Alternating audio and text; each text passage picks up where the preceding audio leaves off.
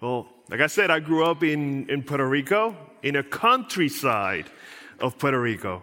And where I grew up, we had lots of animals. Every type of animal. I remember we had goats, we have cows, we have rabbits. And we also, I remember my entire, when I was a kid, we have hens. We have hens everywhere. And hens are not that imposing of an animal. Most of the time you see hens just pecking around, and many times you just see them running away from whatever animal is chasing them. But something very curious happens when those hens have chicks. Once the chicks hatch, you don't want to mess with a hen. You don't. Whatever they run away before, now they just get big. I can't get I fell trying to ski, so it's going to be half of my normal movements. Before they ran from everything, now they just get big. They get their wings out and attack any animal that will put their chicks at risk. That animal that before run from everything now risks its own life, no matter what animal comes at it, to defend their chicks. I've seen dogs running away from hens. A normally defenseless creature identifies anything that could harm or endanger the lives of those in its charge, and is willing to lay its life to defend them. And that's the picture that Paul is going to give us this morning. Paul, in the first part of the chapter, gives us the qualities that the church should look for in the man called to the office of the pastor. They are to be example of godliness. They should hold fast to the trustworthy word. And now Paul is going to tell us why this is important to the church, because there are false teachers preaching defective doctrines which put at risk the spiritual lives of those at their charge. And like that hen with its chicks, godly men must identify, call out, and give their lives to defend their congregation. This false teacher had defective doctrine. Now, what's doctrine? Doctrine is what we believe, whatever subject. In this case, doctrine is what we believe about the gospel. And defective just means that it's incomplete, that has a defect or an imperfection. That it may sound good, it may sound something that we can believe, but it's not complete. It's not the true gospel. What these men believed about the gospel was wrong. It was defective, and it was having deadly consequences. And this is what I want you to get this morning. We refute defective doctrines because only the true gospel has the power to save. Amen. Church, preaching on Sundays, the classes that you go to, the discipleship of men and women, all that your pastors do is aim at helping you build your life on the solid rock of the gospel of Jesus Christ. And it is of utmost importance because you are exposed to many defective doctrines that are being preached out there.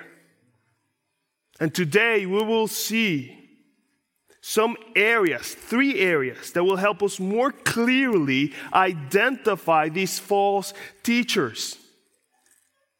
We will see 3 areas that we have to pay attention to. They have defective words. They have defective focus. And they have defective works. Defective words, defective focus, and defective works. So if you have your Bibles, go with me to the letter of Paul to Titus. Letter of Paul to Titus. And we will see chapter 1. We're going to start in verse 10. Titus chapter 1, verse 10.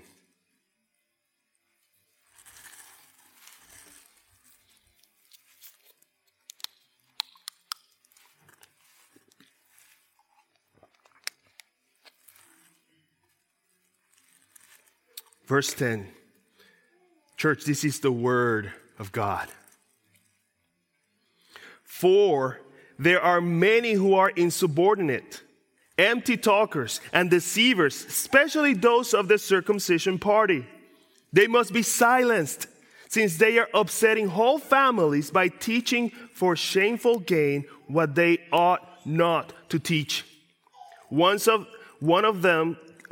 the Cretans, a prophet of their own, said, Cretans are always liars, evil beasts, lazy gluttons.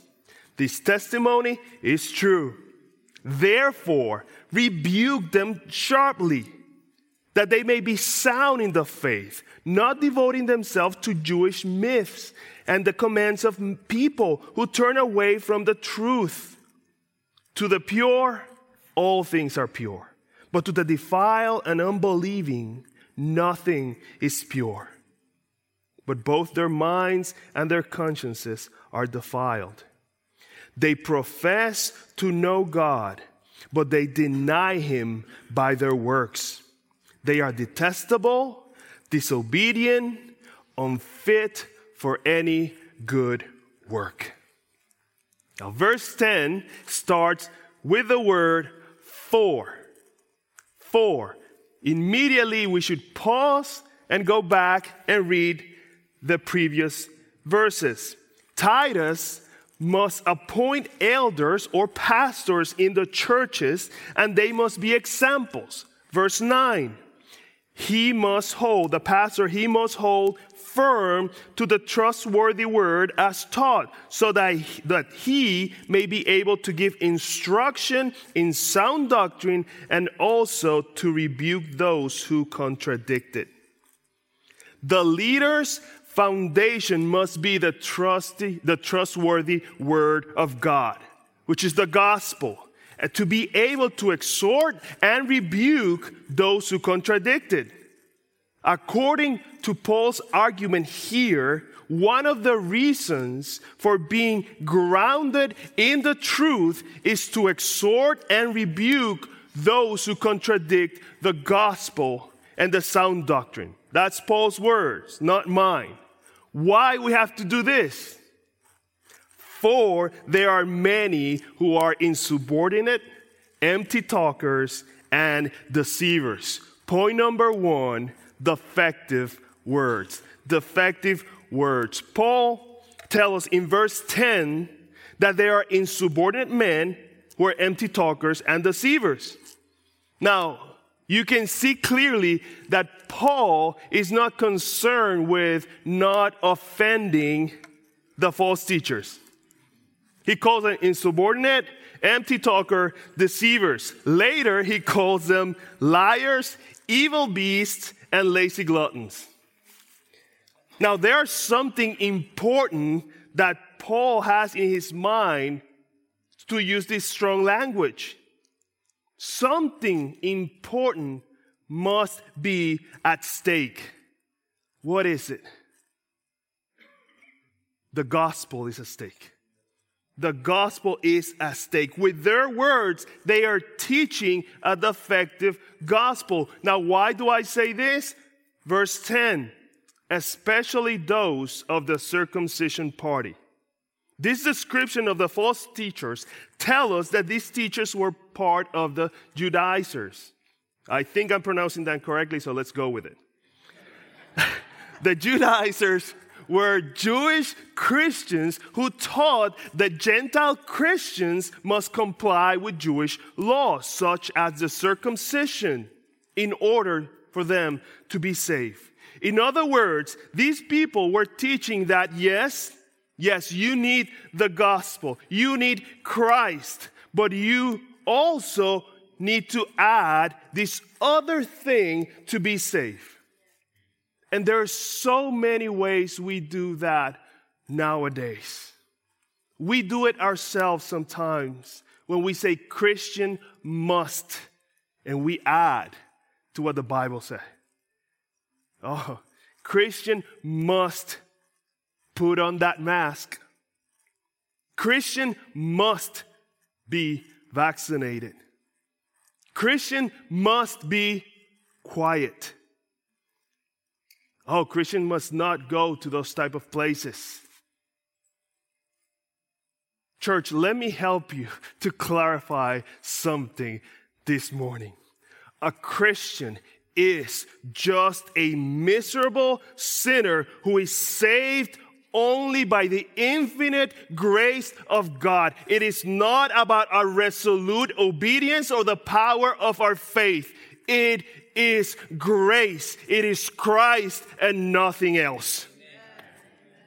If not, we are saying the same thing that these false teachers were saying. It is that old heresy that says Christ plus something else, which tells, okay, the gospel is good.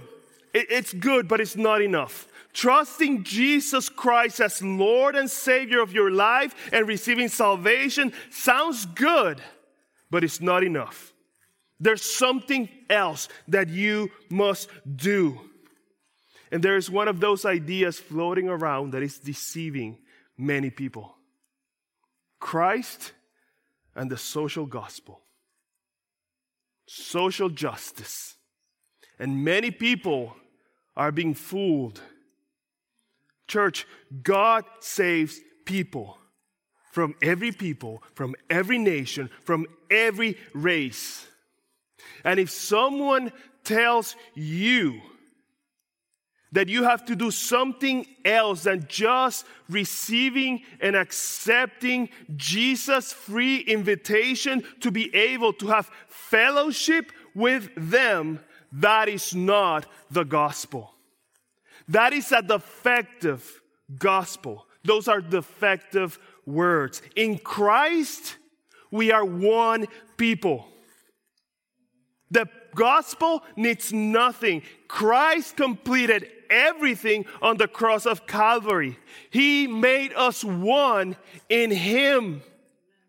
And of course, the gospel has implications for our lives. Those implications must flow from the truth that there's nothing that you and I can do to add to the finished work of Jesus on the cross. And notice that when Paul says this, he has you in mind. He has the church family in mind. This is not only for pastors. This is not only for theologians or apologists. Listen to Paul's pastoral heart for you. They must be silenced since they are upsetting whole families. These defective words, these defective teachings is the reason that entire families are being turned upside down. And what does upsetting families mean in this context? What Paul is saying is that the words of these false teachers are pushing these families away from the truth.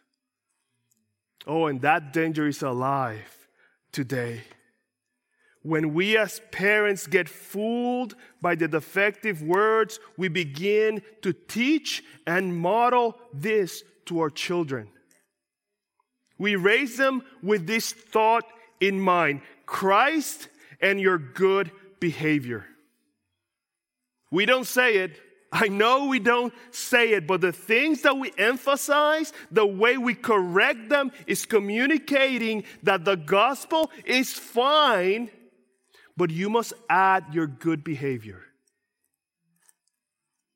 And they grow up rejecting that version of Christianity. And they're right. They have right to do it. That is not the gospel. That is a defective gospel that does not save. But it's not only our children. We ourselves try to gain and to earn God's favor with our behavior all the time. We'll listen to a message on a Sunday morning, and all we can get out of here thinking is, okay, I must do better. Instead of looking to Christ, the only one who can save us, and fall on our knees and cry out to Him to please help us, to keep our eyes on Him. He's the only one who can save us. We have come to believe a defective gospel. But here Paul's solution. They, the false teachers, must be silenced. You must shut them up. Men of Kingsway Church, are you able to do this?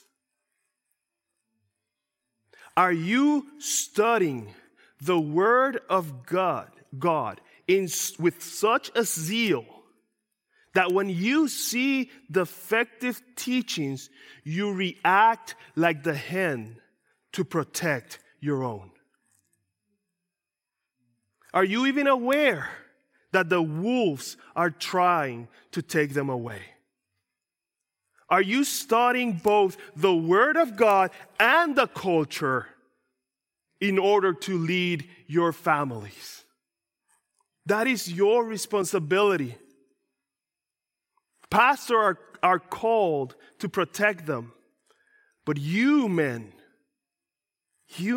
are the leaders of your homes. You cannot escape that call. Church, are we looking to silence those who preach defective words? Or are we giving them a platform? Are we buying their books? I heard someone says that one of the dangerous places in the world for a Christian is a Christian bookstore. Do we listen to their podcasts? Do we see their YouTube videos? Do we share those videos because, oh my goodness, such beautiful words? When we do those things, we become those who share defective words because we're not considering what the Word of God is saying. And defective doctrine not only leads us to defective words, but it also leads us to a defective focus. A defective focus. Point number 2, defective focus. Verse 11b. 11b. By teaching for shameful gain what they ought not to teach. These false teachers are not only teaching a defective gospel, they have a defective focus. First, they do it for dishonest gain. Now, in Paul's time, there were many teachers that went place to place teaching new things. And the people paid them for these new teachings. The more they gave them, the more prestigious that teacher was. And here we have false teachers teaching the church in Crete things that they ought not to be teaching, and they doing it for their own gain. And we don't have to go so far to understand what Paul is saying. There are many pastors and apostles nowadays who claim that they are pastors and apostles, and they're discrediting the church of Jesus. And they're doing it for personal gain, teaching that they're the anointed of the Lord, that the blessing begins with them.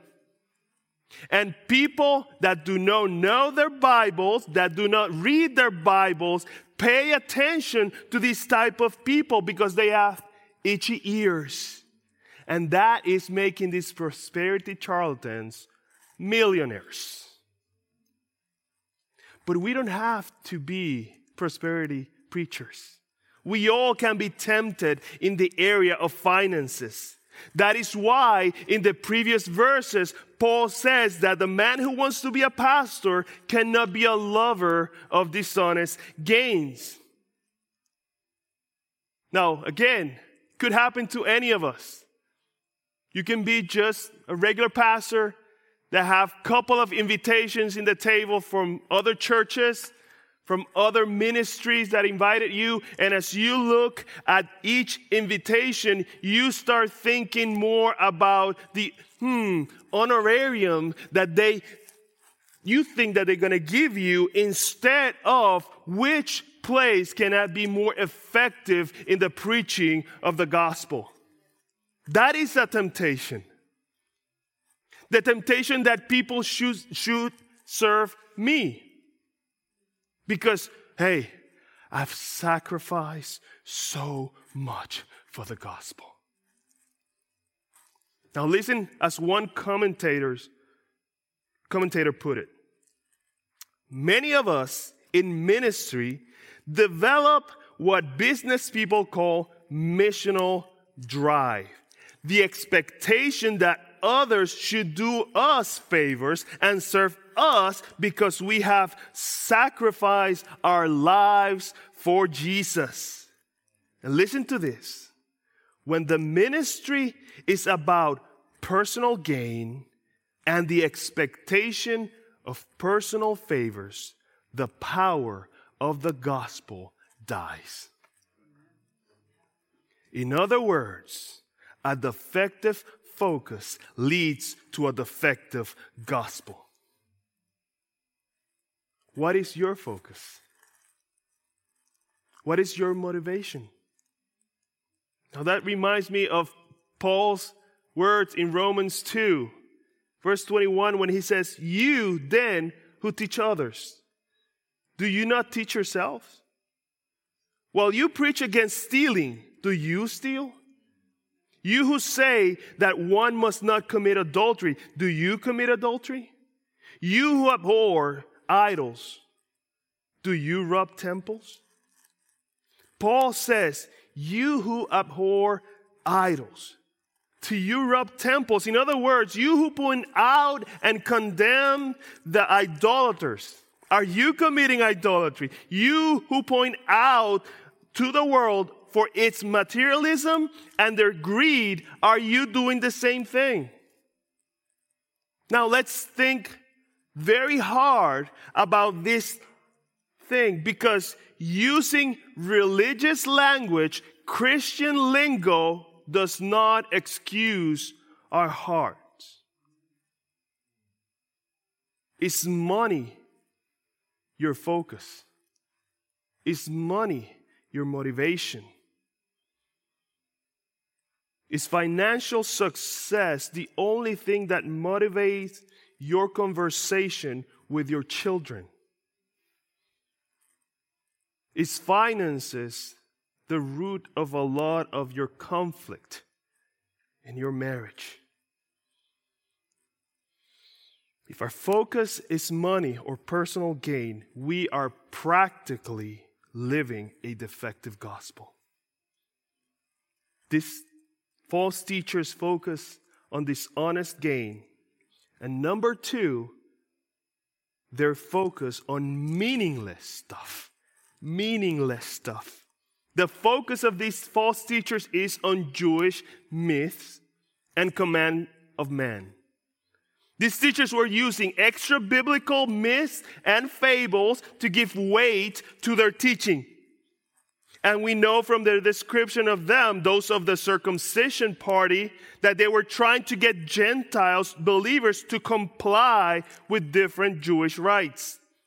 Paul called these the commandment of men, just like Jesus did in Matthew 15, 7-9, when he said, "You hypocrites, well did Isaiah prophesy of you when he said, 'These people honor me with their lips, but their heart is far from me. In vain do they worship me, teaching as doctrines the commandment of man. Tradition had become the center of their teaching. This is how we do it here. This is how you can be a true believer. And because we don't silence them, because we give them platform, we can start developing ourselves a defective focus. And we begin to give more importance to the implications that flow from the gospel than to the gospel itself. A true Christian must support this cause or the other cause. A true believer must do homeschooling. Pastors must wear a jacket when they preach. The pastor's wife must do X. Oh, church, we don't realize it, but we have many commandments of men to which we submit and teach them to other people because we don't know the Bible. The question is, are you confident? Are you confident that what you practice and what you teach and what you speak about is in the Word of God? Because we laugh. We laugh when someone says the Bible says God help those who help themselves. But are you sure that what you do and what you say and what you teach is in the Word of God? Oh, the spiritual life of those who listen to us is too important just to leave it to, I think it says it in the Bible somewhere. Oh, because the consequences are devastating. They're moving away from the truth. We don't only turn ourselves from the truth, we push others away because we put burdens on them that they're not designed to carry. And we do it to our children. Let's not impose on them the commandments of man. That's what the Bible teaches. It will turn them away from the truth. Let's teach our children the beauty of God's mercy. Let's teach them that they cannot save themselves, that they cannot be obedient enough to earn God's favor. And then let's teach them that they really don't have to. Because we're only saved because of the obedience of Jesus Christ. His righteousness is imputed to us. That is a gift from God. That is the gospel. It's not what we do. It's what He did for us. But here, Paul is not only focused on the church families. We have Paul's pastoral heart again here in display. Paul also have in mind the souls of those false teachers. And I know it's a little difficult to see because Paul uses such strong words. He tells them the Cretans are always liars, evil beasts, lazy gluttons. And it's kind of when he spoke to the Galatians, right? Remember, he used very strong language. Oh, but, Paul, I don't think you should talk to them like that. Don't you think that they're going to get offended? Oh, the problem with our culture is that we are more concerned with not offending men than with not offending God. And Paul is not playing that game. But offending is not the ultimate goal. Paul is calling their attention. He wants these people with effective focus to be sharply rebuked. He doesn't say, well, you know what? Everybody is entitled to their opinion. It's okay. It is their truth. No, rebuke them sharply. Why? Why? That they may be sound in the faith. That is Paul's approach. Call their attention so that their focus is corrected, so that their focus is on sound doctrine, that their focus is the gospel. Paul is focused not only on the recipient of the teaching, he's also focused on the soul of those who are teaching those defective words. We must correct in the hope that God will use our efforts to bring the person to true repentance, to true faith. That's the same that Paul said to Timothy in 2 Timothy 2:25. We correct others so that God may perhaps grant them repentance, leading to a knowledge of the truth, and that they may come to their senses and escape from the snare of the devil after being captured by him to do its will. We do not refuse to make ourselves more important or better. The point is true repentance, for all to come to the full knowledge of the truth. Defective words lead to defective focus that results in defective works. We refute defective doctrines because only the true gospel has the power to save. Point 3, defective works. Defective works. Verse 16.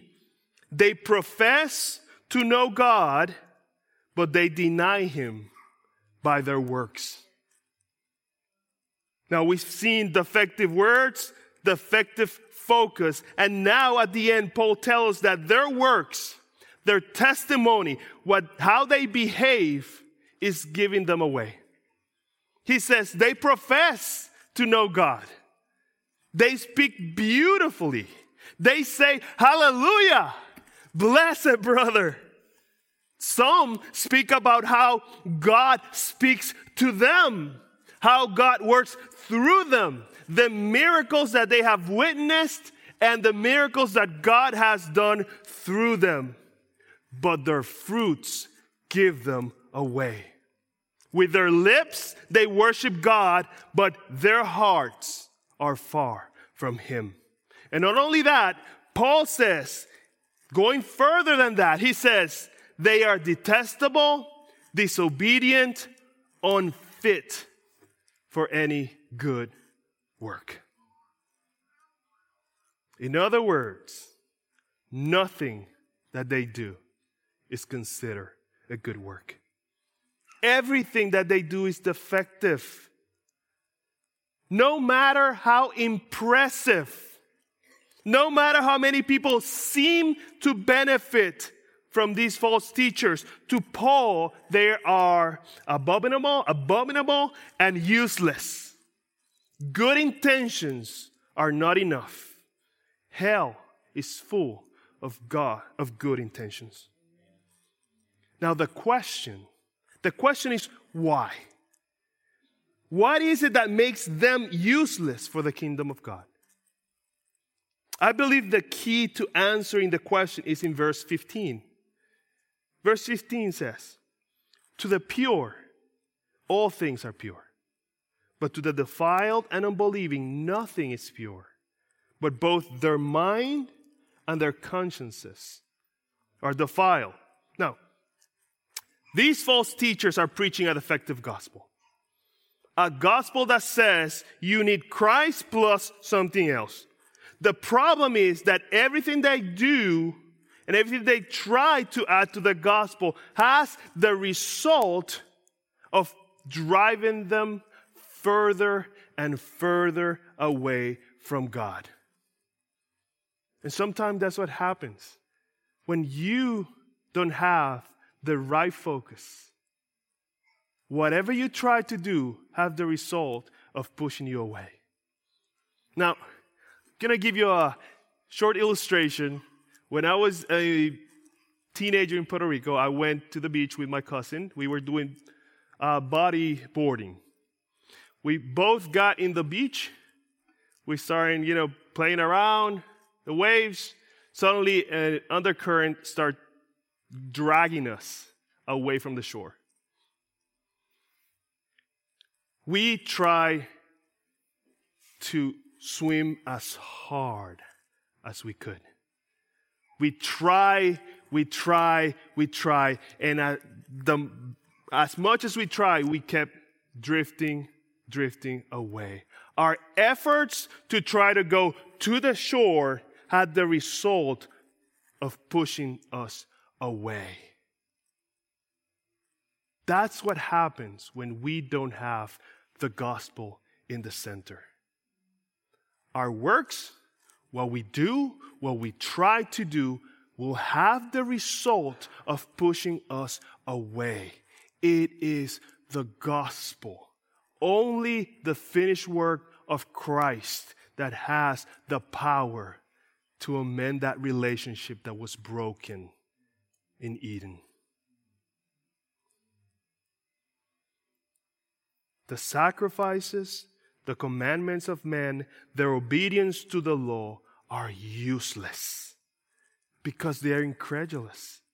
Because their gospel is a defective gospel. The gospel that they believe and the gospel that they preach is a gospel without power. It's a gospel that at the end cannot save anyone. Therefore, everything that they do, all their works are impure because it's coming from a heart that is away from God, that is far from God, an unbelieving heart, a heart that although they profess to know God, it is far from Him. Doctrine matters a lot. It does matter. But on the contrary, for the pure, for those of us who have been cleansed by the blood of the Lamb, those whose hearts have been cleansed and made white as snow, for the pure, everything is pure. It is not that we do not submit to biblical ethics, to what God has called us to do, but rather we do not submit to human rules and ethics. Because it is God who determines what's pure. He's the one who tells us that for the pure, everything is pure. Why? Because whatever we do is no longer us who live, but Christ that lives in us. Because our works done in Christ are acceptable to the Father. Because God sees us through Jesus Christ. And because we are in Him, we are His body. Our works are perfected in Him. It is not that in ourselves we can do any better than any other person. It is that in Christ, the perfect one, our works are perfected. Oh, are you aware of this, church? You are in Christ. And because you're in Christ, you can strive to obey God, not to earn His approval, but because you are already being accepted by Him. Because He loves you. That is the difference. Works do not save us. It does not save anyone. But the believer's work glorify God. And we see that at the end, Paul says that both their mind and their consciences are defiled. And now, with this at the end, everything makes sense. The mind of these false teachers is completely corrupted. It is dead in trespasses and sins. Their mind is defective. And a defiled mind has a defective thought, which produces defective words and defective focus. And that produces defective works. And the consequence of that train is that they deny God. And for Paul, that is the biggest problem. That is why these false teachers need to be sharply rebuked. Because these men who proclaim, who profess to know God, deny Him. They behave like the culture. They lie, and with their words and with their deeds. And the name of God is blasphemed because of that. Because the gospel that they have and the gospel that they teach, instead of saving sinners, instead of giving them hope of eternal life, it puts burden on people that push them away from God. Their gospel is not good news. A gospel that tries to add something, whatever it is, to the complete work of Christ on the cross. It is not the true gospel. It is death. Only the truth that we are sinners who cannot save ourselves, but that the second person of the Trinity, Jesus, became man and lived a perfect life, the life that neither of us, no one could live, to die on a cross, that death that we deserve for our sin, that was put on that grave. But 3 days later, He resurrected. He rose from the dead. He ascended to heaven. That He's seated at the right hand of God. That He's reigning over everything. And one day He will come for His church. Only believing the true gospel, people will be saved. That's the true gospel. That is why pastors must be blameless men. May our preaching and our testimony be aligned. Because God, who does not lie, who cannot be mocked, is watching. And at the end, a defective gospel cannot save. The call of this passage is to refute false teachers. Like the hen with her chicks. We are to protect God's church. That is the same image that Jesus gives us in Matthew 23:37, where Jesus tells Jerusalem that many times He wanted to gather them together like a hen, gather them under His wings. And I want you to see the same wings that the hen used to fight off the dogs are the same wings that they used to warm and protect their chicks. For those men who have the privilege to be called to the pastorate, with our words and our preaching, we are called to exhort and encourage our congregation. And with our words and preaching, we are called to refute and fight off the wolves. And I know, church, because I've seen it, that has been your pastor's passion at Kingsway, to protect you. But that has an effect on their souls. They pray for you constantly. They are burdened when they see you fall into sin. They suffer with you. But I'm sure they consider that a privilege. So I have a challenge for you, church. Let's pray for them constantly, so that through their preaching of the true gospel, salvation will reach Richmond, Virginia, the United States, and to the ends of the earth.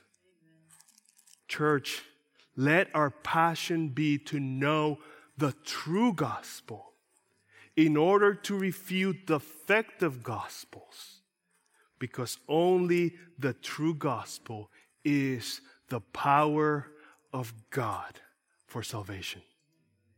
Let's pray.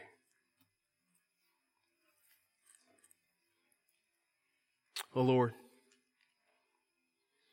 let your Holy Spirit open our eyes to see the beauty of the gospel. That our hearts go after the true gospel.